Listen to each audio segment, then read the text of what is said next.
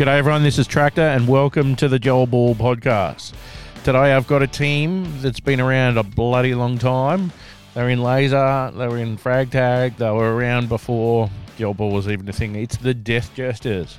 Anyone that knows Oni or Steve Snellman is familiar with that name. Today we've got the 2IC. Kermit. G'day Kermit, how you going? Very good, Tractor. Yourself? I'm well. And we have Little Bear, as I like to call him, but because we've got two bears in the industry. So, Bear. Yes, I'm part of the Death Jesters, and it's pretty good being out here at Waco. Cool. What's your role in Death Jesters? He's the 2IC. I am currently the ammo bearer, or as I call it, a gunner assistant for our gunner.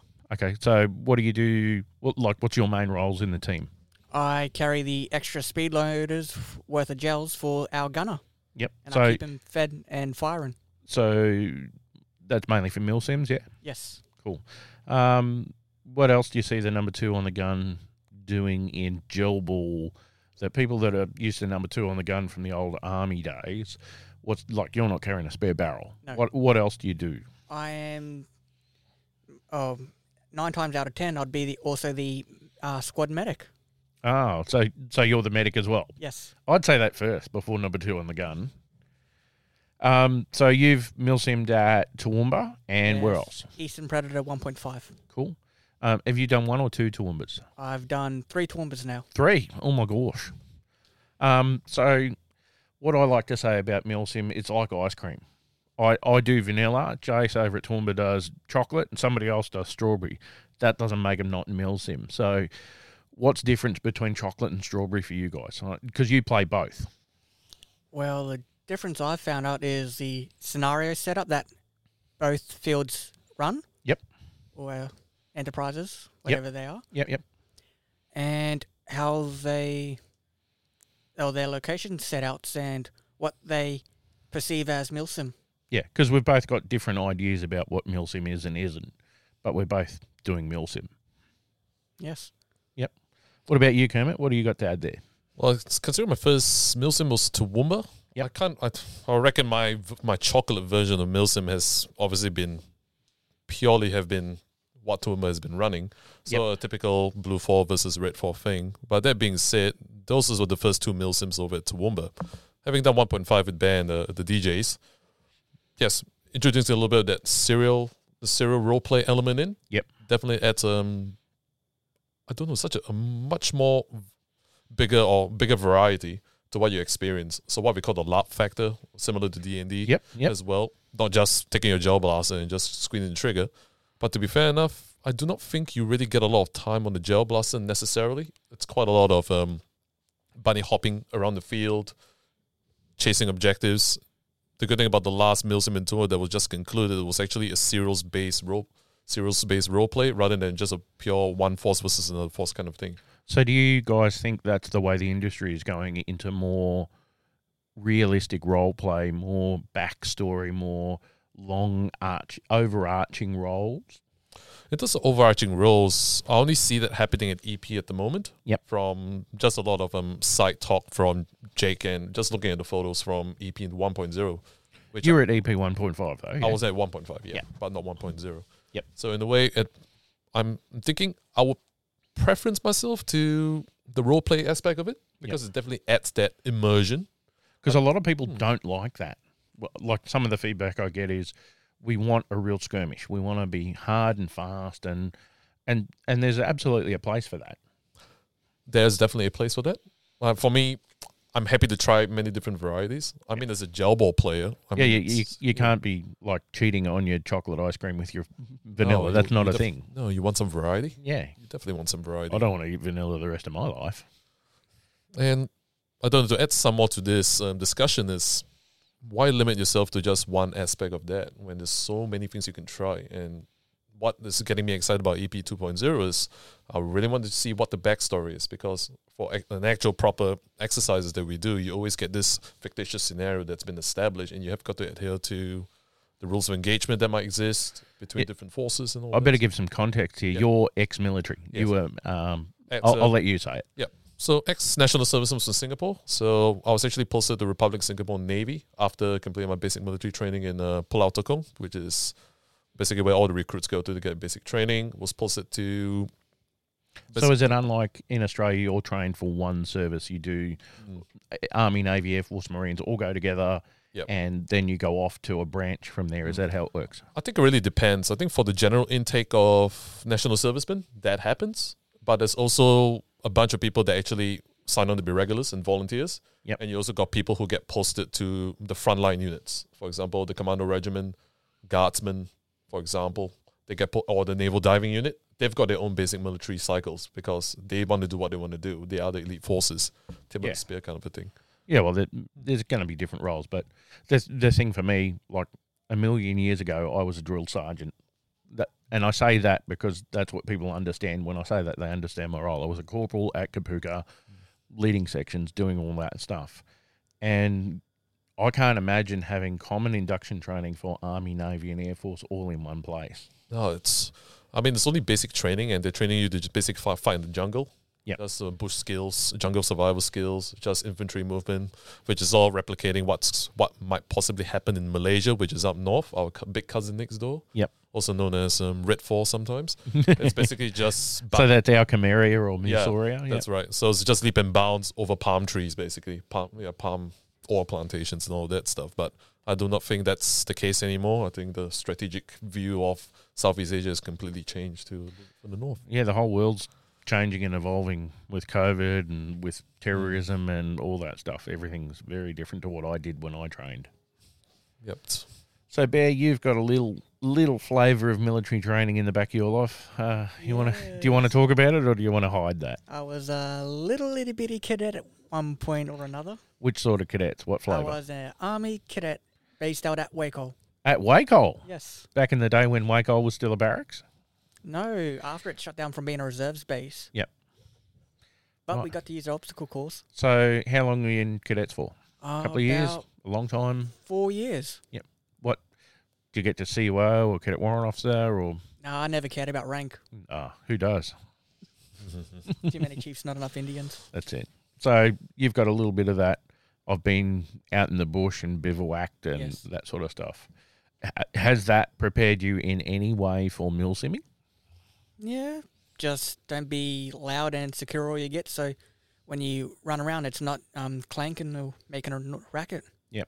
Have you been able to influence? Obviously, there's guys on Death Jesters that have got no military background whatsoever. And this is a question to both of you. What have you been able to bring to those players that have never had military experience to get them ready for a mil sim? For me, it'd be telling them how to secure the kit properly and or basic gear to have on. So first aid kit, water, etc. What about you, Kerm? Well, that's a very loaded question on my dad. It's basically, well, we got people who are really willing to learn, which is excellent. But I think it's just going back to our military days. It's basically training the essential skills of infantrymen, essentially what you really need to be able to thrive at milsim, not just a case of just squeezing the trigger on the blaster, but being able to hump it, being able to hump it with a pack on the back, be able to pack your bag, your haversack with whatever you need, or your Bergens, basically for long marches. Well, I don't think we're going to be doing long marches with EP 2.0. I'm not sure about that yet, but it would be good to have that because you're certainly going to know what the jungle is after EP 2.0. Well, I've seen many, many jungles in my lifetime, but always happy to discover another one. Bear's shaking his head here going, what is Tractor up to? Tractor is scheming to create a full immersive experience for players coming to EP 2.0. Right, so sorry. I'm going to break Morko's heart, and I've got a little secret out here. It took us about 3.5 hours to walk across the narrowest part of the property, and that would make it about 16 hours to walk from one end to the other. Because it's not in the jungle. It's not about it's 100 meters. It's about hours. It's about hours because you're going to make a noise, and it's thick. You cannot just walk forward and hope to travel in a straight line. That doesn't happen. Did I show you guys photos of it yet? You showed me a little bit of it. Yeah. So does that give you flashbacks? Well, it's definitely flashbacks in just getting ambushed by doing simulated ambushes in the bush. I mean, you can just hide and they will not be able to see you. And it's always the attacking force will have to suffer casualties. They will definitely suffer casualties, and that's the reality you got to accept going into the jungle. one army decides to go and fight in the jungle, it better be very, very important. Hey, look, and all the guys from Vietnam have got some ideas about how that works, and I'm sure we can incorporate that. So if there's somebody out there and EP2 or the next one that Jace runs is going to be their first milsims, what's the top 3 things you say don't do? I'll start off. Travel light. Yep. Go as light as So you can. don't carry too much. Don't carry too much. Make sure your boots are sorted. If you need to go and see a podiatrist, well, then again, I don't just do milsim. I do a lot of other things outside of milsim that keeps me very fit. Well, then again, my fitness is completely different from anybody else's, but be prepared to walk it. So what do I say? Pack light. Make sure your boots are sorted. And make sure you eat and drink. Yeah, especially drinking in the jungle. Yeah. What about you, Bear? What are the 3 things, like if you were bringing new recruits to the First Army bivouac, what are the 3 things you'd say to them? Don't do this, don't do that. Besides what Kermit said, I'd suggest or make it mandatory for first aid kits because you'll never know when you'll actually need it. Yeah. And you're going to get scratched up and cut up in the jungle. Long sleeve clothing. Yep. And that's in the CSSO, so we'd hope people did that. And don't bother bringing anything that relies on a PowerPoint. Yeah, we had a few people disappointed at the last one because they ran out of power for their phone and for their this and that. Oh, shame. Do you guys have an internal policy about mobile phones at milsims? Well, it's got to be quiet. Make sure it doesn't vibrate. You keep it on silent. Well, for me, I personally, I'll turn it off. I only turn it on when, we're camped out, not doing anything serious. Because a lot of guys rely on mobile phones to do various things, but that gives you a digital signature. Do you think people are at the level where they're looking at what you're doing online during the game? Some of them might do that, but it kind of breaks the immersion as well. I mean, you do not necessarily have a GSM signal in the fictitious country we're in, but maybe there are. Who knows? Yeah. With me second time out Toowoomba, when we secure the ammo cache, when we got back to harbour, I decided I'll call up me little sister on the phone. Just had a chat with her. So in terms of hour time, I think it's fine. Yeah. You just break immersion totally and just do what you need to do. Yeah. But I suppose when you're in it, by using it to like communicate with people and everything, I suppose it depends whether the admin team or EP is going to allow that. But for Toowoomba Milsim, I think people use their phones to communicate with one another anyway. Yeah, and that's a fairly secure way to... It is. Like everyone in the industry's got a bloody bow thing and they're communicating on frequencies that they maybe shouldn't be. Yep. So, yeah. No, it's a bit of a catch-22 there. It's phone secure. You don't have to worry about a lot of things. And you can send more than just text messages, voice messages. You can also send photos and everything else, which might help with navigation, might help with IFF. And there's navigation apps and digital compasses and all that in your phone. So, yep. But it also means that you need to carry what? A power source to recharge that. That's right. And in a skirmish, you're not going to have to think about that. But if you're out for 3 days with no 240-volt power... It will become a problem. Yeah. Especially if you're not prepared for it. And I remember back, probably about 96, we did the introduction into service for the Ninox night fighting equipment. And the biggest thing, all the guys that were still in from Vietnam are going, where are you going to get the batteries for this? Like, yeah, it's great. This will last for 5 or 6 hours, but then what? So you've still got to train the old training. Still got to listen out. You still got to be able to pick out your targets at night. Because what do you guys know about the Predator radio system that we used at 1.5? 1.5, I know that you can track them individually. Yep. You can record them as well, which is absolutely brilliant. Yeah. And you can track teams out in the field. So definitely for admin and safety, that is brilliant. See, we gave there's 2 types of radio. There's the W5 and the F8. The F8's the one that all the SIGs get. The W5 is a touchscreen version of the F8. So you can see in real time and talk on the Baofeng tech frequencies. You can talk on the F8 frequencies and see in real time everyone on your team. I personally want to actually have a look at it. It's basically your 3G, your 3G army now. You can actually see your little chess pieces moving on the battlefield. Yeah, it's a Blue Force tracker without... And guys are buying ATACs and various other systems that do the same thing, but And we can break that down. If your team wants to go out and buy the W5 radio and run it at Predator, you could theoretically all have that touchscreen radio. It's about $180 Aussie. And we gave them to the red and blue commanders at 1.5, and they didn't really know how to use them. Which is a little bit of a disadvantage, because if you don't use these force multipliers from a command level, you might get into a bit of strife. Well, just that. So we've already got a blue commander for EP2. Oh. And you played against him today. It was Lachlan from Noble 1. Noble 1, Lachlan. Is it the guy with the M203. 203, is it? I don't know whether it's the young fella or... Yeah, he's young, but young I'm keen to see him lead the blue to, to whatever they're going to... victory or destruction. Well, kudos to anybody taking a leadership role. I always want to be in their shoes. It's not easy, because the people under him are... It's always up to the people that whether they're going to listen. And I hear that Death Jesters are going to be on... Which side are you guys going to be on this time? Because you don't have a I'm always blue or an I'm always red thing. I think last time you were militia for us, and you've been blue 4 out at Toowoomba. Yep. So what are you doing for EB2? I believe, if I'm hearing from the grapevine correctly, we'll be on red 4. That's the story I'm given. Yeah, but who knows? It could always change. So if you guys were going to be red 4, what sort of tactics would a red or the opposition guys in the jungle, what sort of tactics are you going to be able to use that a blue team wouldn't? Oh, just playing around with ROE. Playing around with blue 4 ROE. Just committing skullduggery, guerrilla operations as much as you can.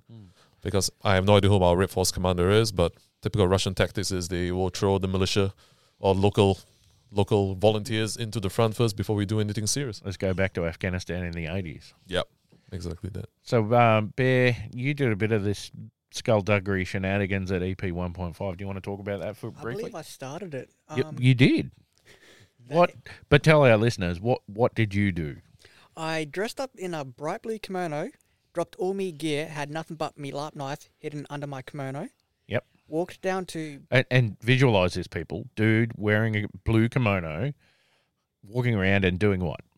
Asking and shouting out if anyone seen my goats, or have you seen my goats? Then I'd walk up to what I didn't find out till I was right up to them, a small element of Noble team, and asking them if I could use their Balfang, which I called a fancy satellite phone, if I could call their commander to ask for help to find me goats. Then we started pointing out all non-Red 4 members that we could see in our vicinity. Yep. And saying that our goats must be over in that direction. And was that something you'd sort of pre-planned with your team before that? The only thing that was planned was dropping all our gear and just going down to see if we can... And I think myself and another individual from Death Churches, I think it's Bradley, if I can remember, we were standing by to set up an ambush to hopefully... Well, it's going to be hard for... But then again, the opportunity may arise where Ben might actually drag one of Noble team away from the safety and security for the rest of the squad and might give us opportunity to capture him. But unfortunately, that didn't happen. But we were ready to either shoot the kill or just take an opportunity to just get a one-up on the opposing force as best we can. And that's one of the many things that, guerrilla forces do. Yep. Is to confuse the enemy. And so ROE is rules of engagement, and we have what does Toowoomba do in terms of that? They've got their own version. Well, they only played a couple of serials on the first day, the first half of the game. So in the way of Blue 4 needs to follow this strict set of ROE, basically what we call courageous restraint. If I were to basically, so you can't shoot unless you're shot at. You cannot shoot unless you're shot at, or if the enemy is carrying a weapon, you can only search them. Yep, and all the ex-army guys, they'll know that as yellow card. Kermit, with what you said before, our rules of engagement was we cannot engage them unless they act hostile towards us, with or without a weapon. If we see them with a weapon, if they're not acting hostile, we can't do nothing about it. Yep. So it's all about their actions, not the equipment they have. Yes, that is correct. The equipment will give you a certain idea, but it's all down to actions as well. I kind of misheard that. And EP 1.5 was different to that. You could be shot or engaged, if you had a weapon. So you went, I'm not carrying a weapon and I'm going to walk over there and see if I can get them all confused. Did it work? Yes, worked quite well. The noble element, which I was harassing, they had to call up the commander twice or 3 times to ask, "What's the go?" What do we do about this dude in a kimono? Like, is he a bad guy? Was it an effective distraction? Were you able to take tactical or strategic advantage from this? Yes, it was. We were able to locate where their positions was and where possible ambushes might have occurred. And we do have some members of Blue 4 in PMC gear, I think, wearing bright white helmets in the middle of the bush. So, in a way, we don't really have to work hard to figure out where they are anyway. Yeah. So, and I try to get this podcast for those that are thinking about doing a milsim to give them as much ammo and information as you can. So, it doesn't matter where the milsim is or who's running it.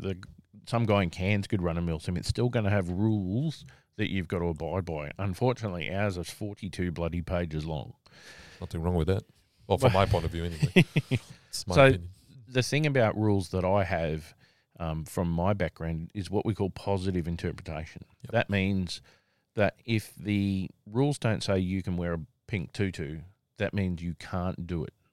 And a lot of people that haven't had a military background don't understand that not everything can be written in the rules. Like, we could write 300 pages about what you can do, what you can do, what you can do. And instead we go, all right, these are the blasters you can use. And we put a list there, and if it's not on the list, you can't do it. A lot of people go, oh, but you didn't say I couldn't do this. How do you guys feel about that with rules?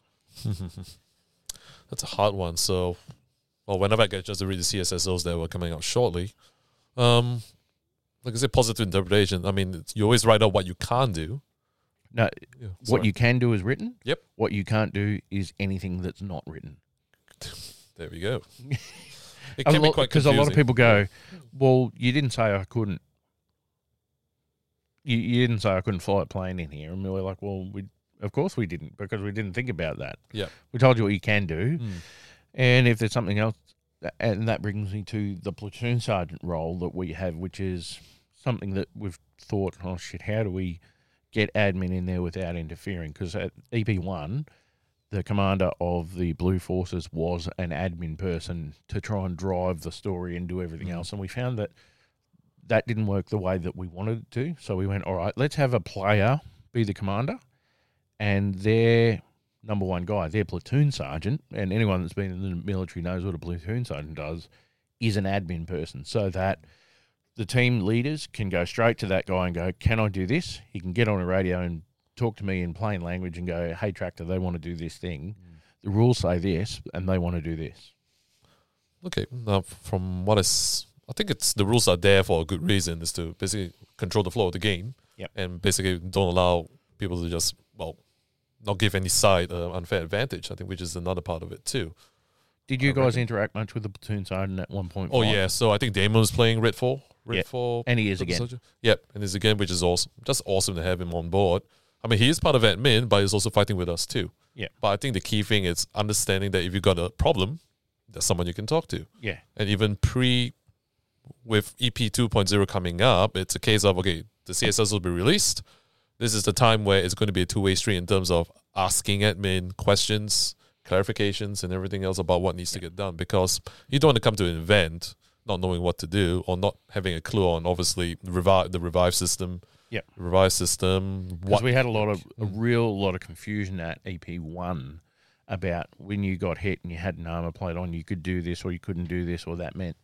And what the feedback I got was people that were wearing armor went, well, I've been hit. That doesn't matter. I've got armor the first time I get hit. And I'm like, that's you still actually go down. how I wrote it. And then when I read it, thinking from their perspective, I can see what you're saying there. So that's why we're refining the rules to try and make it not better or anything, but just clearer. Yeah, but in my head, it's like, if you ever get hit in the body, not that I have, you will get bruised and you'll be a little bit winded for a little bit. Yeah. So, yeah, it will take a while for you to come up anyway. Yeah. So we're introducing a new thing called the PIP. The PIP is the Player Induction Package.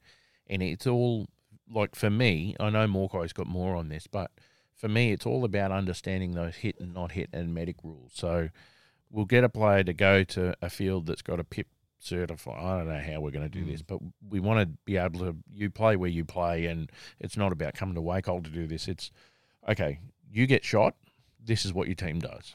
And we'll walk through that with your team and then go, all right, this is how a tourniquet works. This is a black tourniquet, this is a red tourniquet, this is when you use that one now. And it's about making sure people understand the rules way before they can get there so they can train within the rules. Because you guys do a fair bit of training, don't you? Yes, we do. Yeah, you get together and you were doing it about once a week at one stage, weren't you? Yes.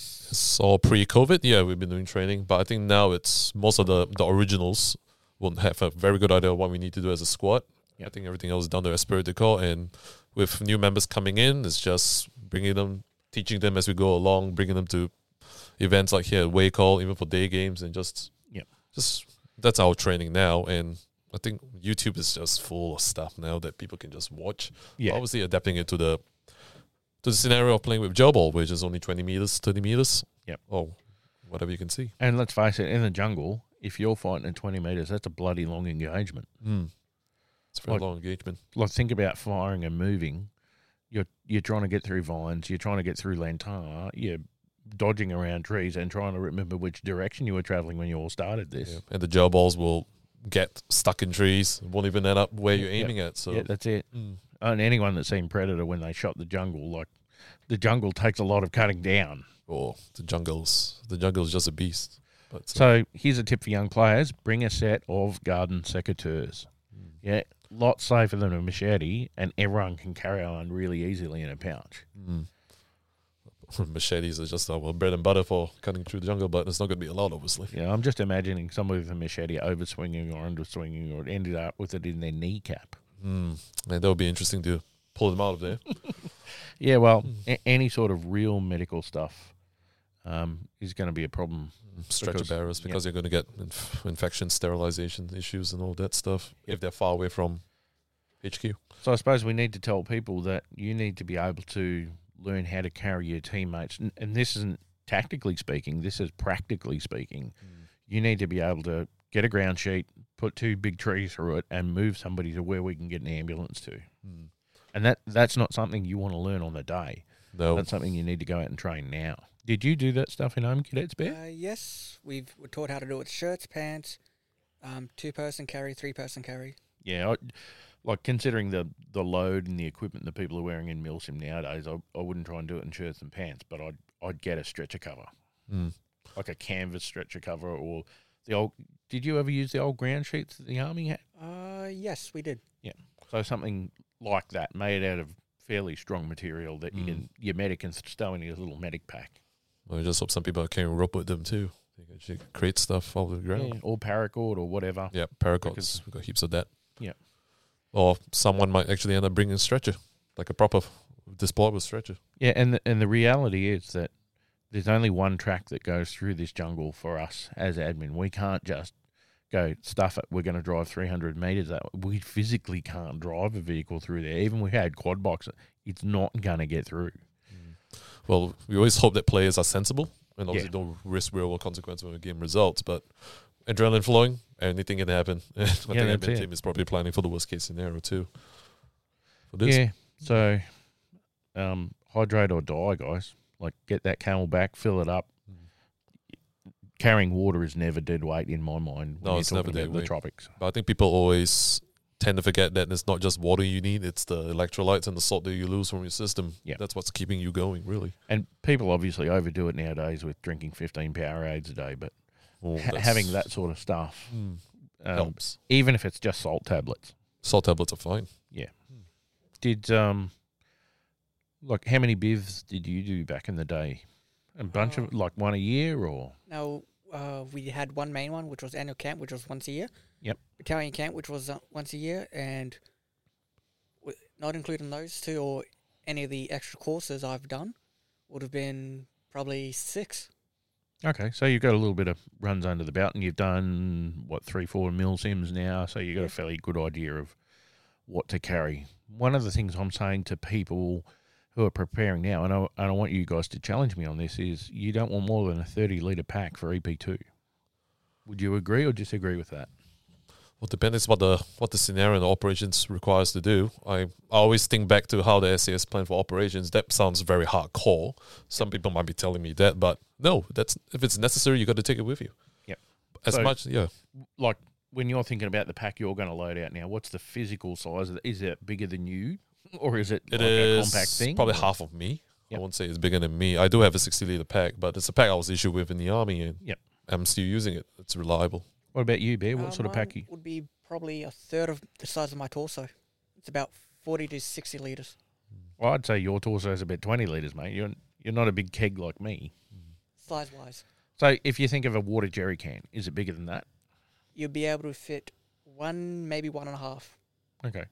So what sort of things have you got in your pack? Because if you think about that, travelling through the bush with a big pack on. Well, unlike cadets, I keep me hoochie and tent pegs and rope in me pack. Yep. Spare clothes, socks, extra food. Yep. Sweets and all that. So with food not being included, that's a great segue for me too, by the way. Yep. With food not being included in the price of the ticket for EP2 and knowing that you're going to do jungle stuff, when you're going out to buy food, what are you going to buy? I mean, call me rich or anything, but I've been relying on the what's that, backcountry? Yeah, the backcountry food packs. Basically, just one serve. And if you're going for a 72 operation, you probably want to pack at least 3 serves a day. Yeah, 3 serves a day in there. Plus, obviously, you need your trail mix. Have a combination of carbohydrates, sugars, and salts in there too. We better talk about trail mix because a lot of guys wouldn't have done pack running and backcountry stuff. So trail mix, or scroggin, some people call it, is a mix of white chocolate, nuts, raisins. Basically, that's awesome stuff. Yeah, I think that's it. And some pine nuts as well. Yep. So the nuts to give you a bit of protein, and the rest is all sugars. Sugars and fat. I mean, people always say fat is bad. No, fat is basically my main diet at the moment. Yeah, you need to lubricate your joints. Yep, your joints are not lubricated. You can't move. You're ineffective, really. Yep. So what are you packing for the next EP? Unlike Kermit, I pack Heinz foil-sealed soups because I'm too lazy to heat them up or pour water in them. So you guys don't cook food, so to speak? Like a lot of people go, well, I'm going to carry this and I'm going to cook noodles and then I'm... No, I don't believe any of us has taken anything that need proper cooking. So you'd go the Woolies route and go, all right, I'm going to grab a can of Big Eat and a can of Spam and a can of Irish stew, or... According, with being in line with Oni's policies, we try avoid canned food. Yep. So just rattles in the pack. Rattles in your pack? Yes, rattles, and also it could also Test turn your little rubber bag or rubbish bag and just make it take up more space than necessary. Yep.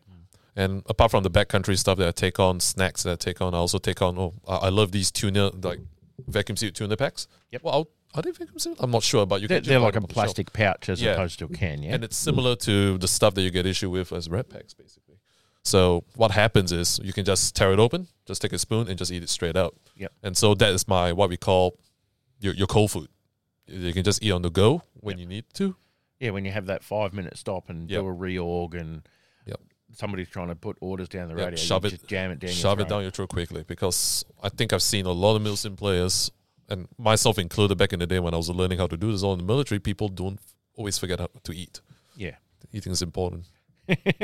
Especially Bear's gone, that might be me. And especially if you're doing marathons and you're doing very, very long races, from the endurance side of things, you have got to eat. Where's the fuel going to come from? It doesn't drop from the sky. Yeah, you can't suck it out of your body for 30 hours. You've got to put something in. Yeah, you've got to put something in. And so I carry a lot of food, a lot of water. So one of the things one guy asked me, he said, I like dead potato. It's a dehydrated potato. I pour a bit of... Is that something you guys would eat? Well, I'm not a certified nutritionist. No. As an easy to prepare, high carb meal, is that something you'd consider a packet of dead potato?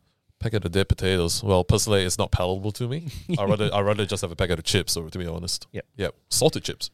Yeah, salty chips. I've never tried dead potato, but if someone wants to eat it, more for them. Okay, so let's go. What are the top 3 go-to foods for you, Bear? Like for main meals. Main meals. Either classic chicken veggie soup. Yep. Veggie lentil with chili and smoked paprika. Yeah, lentils are great. They really fill up your belly. Yes.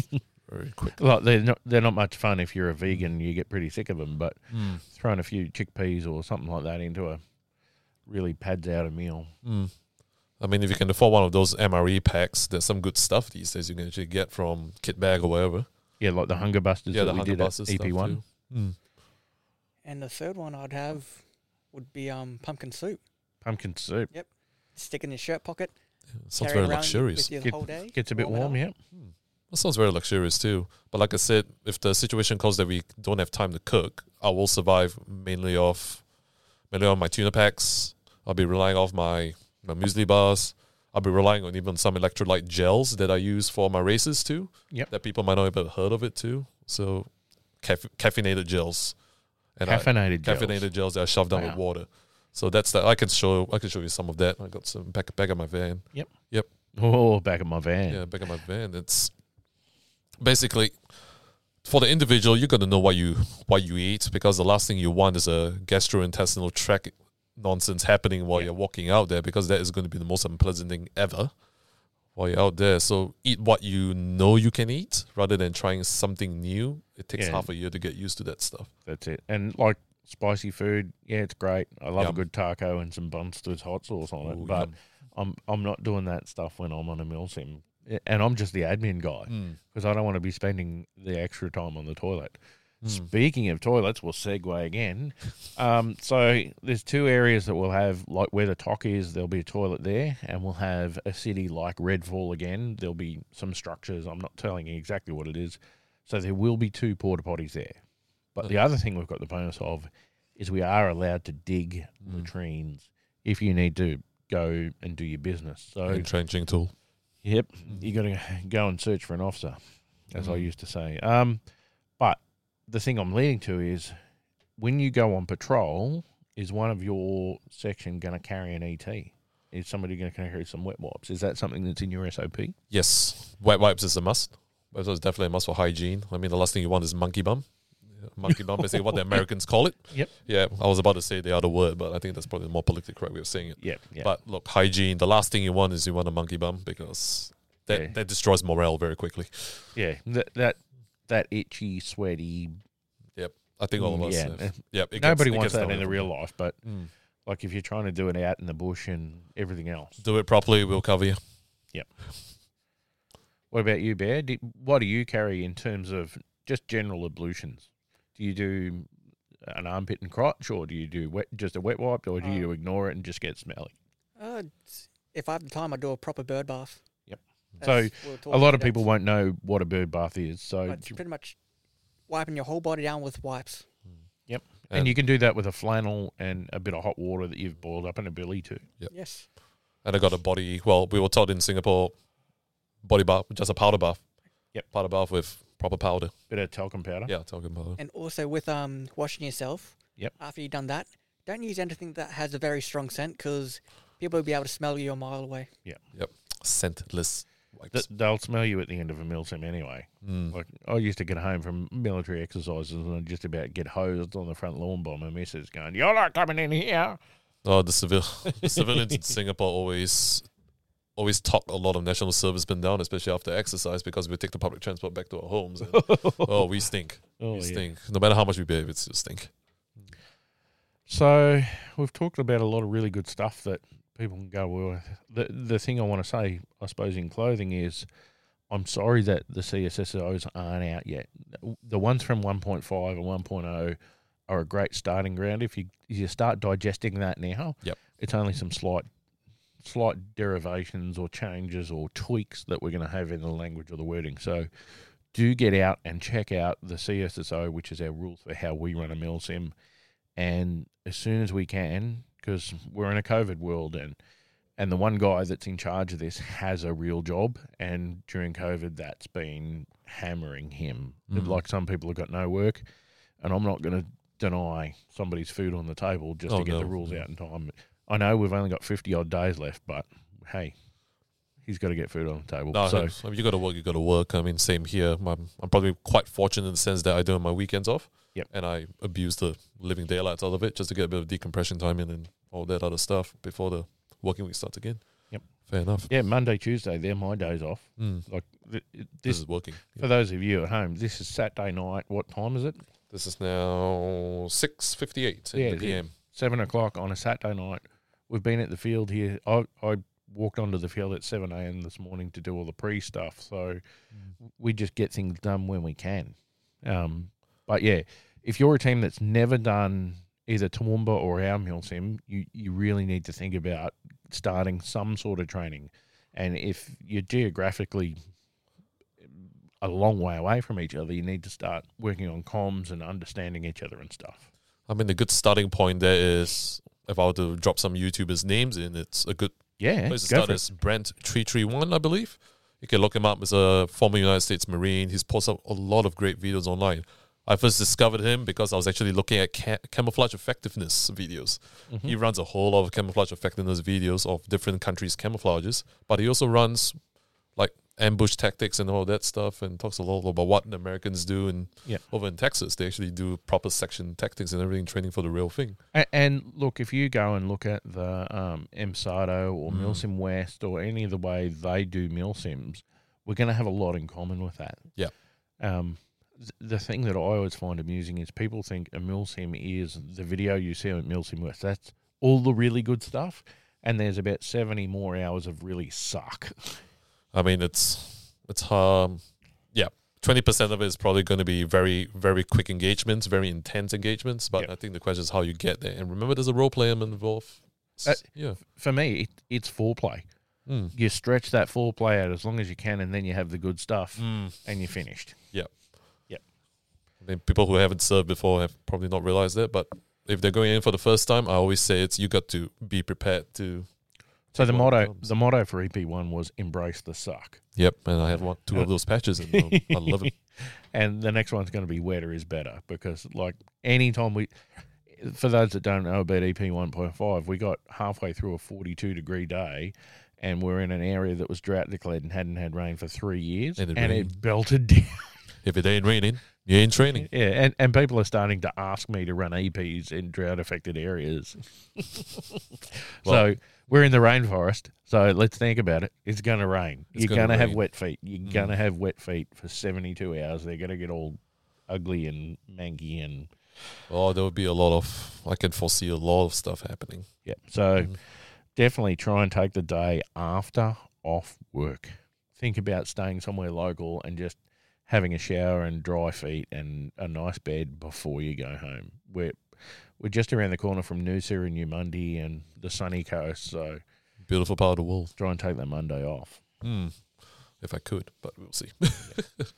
All right, so this has been Tractor, and we've been on the Milsim podcast. I'd like to thank you for coming along, Kermit. You've come a long way from Toowoomba to talk to me today. Oh, that's fine. Did play a game before doing this. So. And we've got Bear as well. There's a Bear as well. Thanks for coming, Bear. No worries. Cool. And I wish you the best with the desk jesters. And some people out there are gunning for you, I hear. Gunning for us? Yeah. Hunting us? Yeah, there's a lot of banter going on Discord at the moment. So, Well, Noble says they got a hit list out for me if I speak to them about goats. Oh, so there's a bit of back screen. Oh, yeah, I want to hear more of this banter. Well, they always think they're hunting us, but it's the other way around most of the time. All right. Well, I suppose my next podcast should be introducing one of the main characters from EP. So nice. Yeah. If you don't listen to this podcast, there's also another one called the Milsim Tactics podcast. There's a guy in America that ran that. So lots of good stuff in that. I also recommend the Fieldcraft Survival channel on YouTube. There's some good stuff there from some ex-Special Forces guys. And I'll try and throw in the show notes for the show a link to the guy you were talking about before, so fine. People can just click on that. Awesome. All right, so this has been the Joel podcast, and I'm going to let us go with my old mate favourite Cantina Blues. Here we go.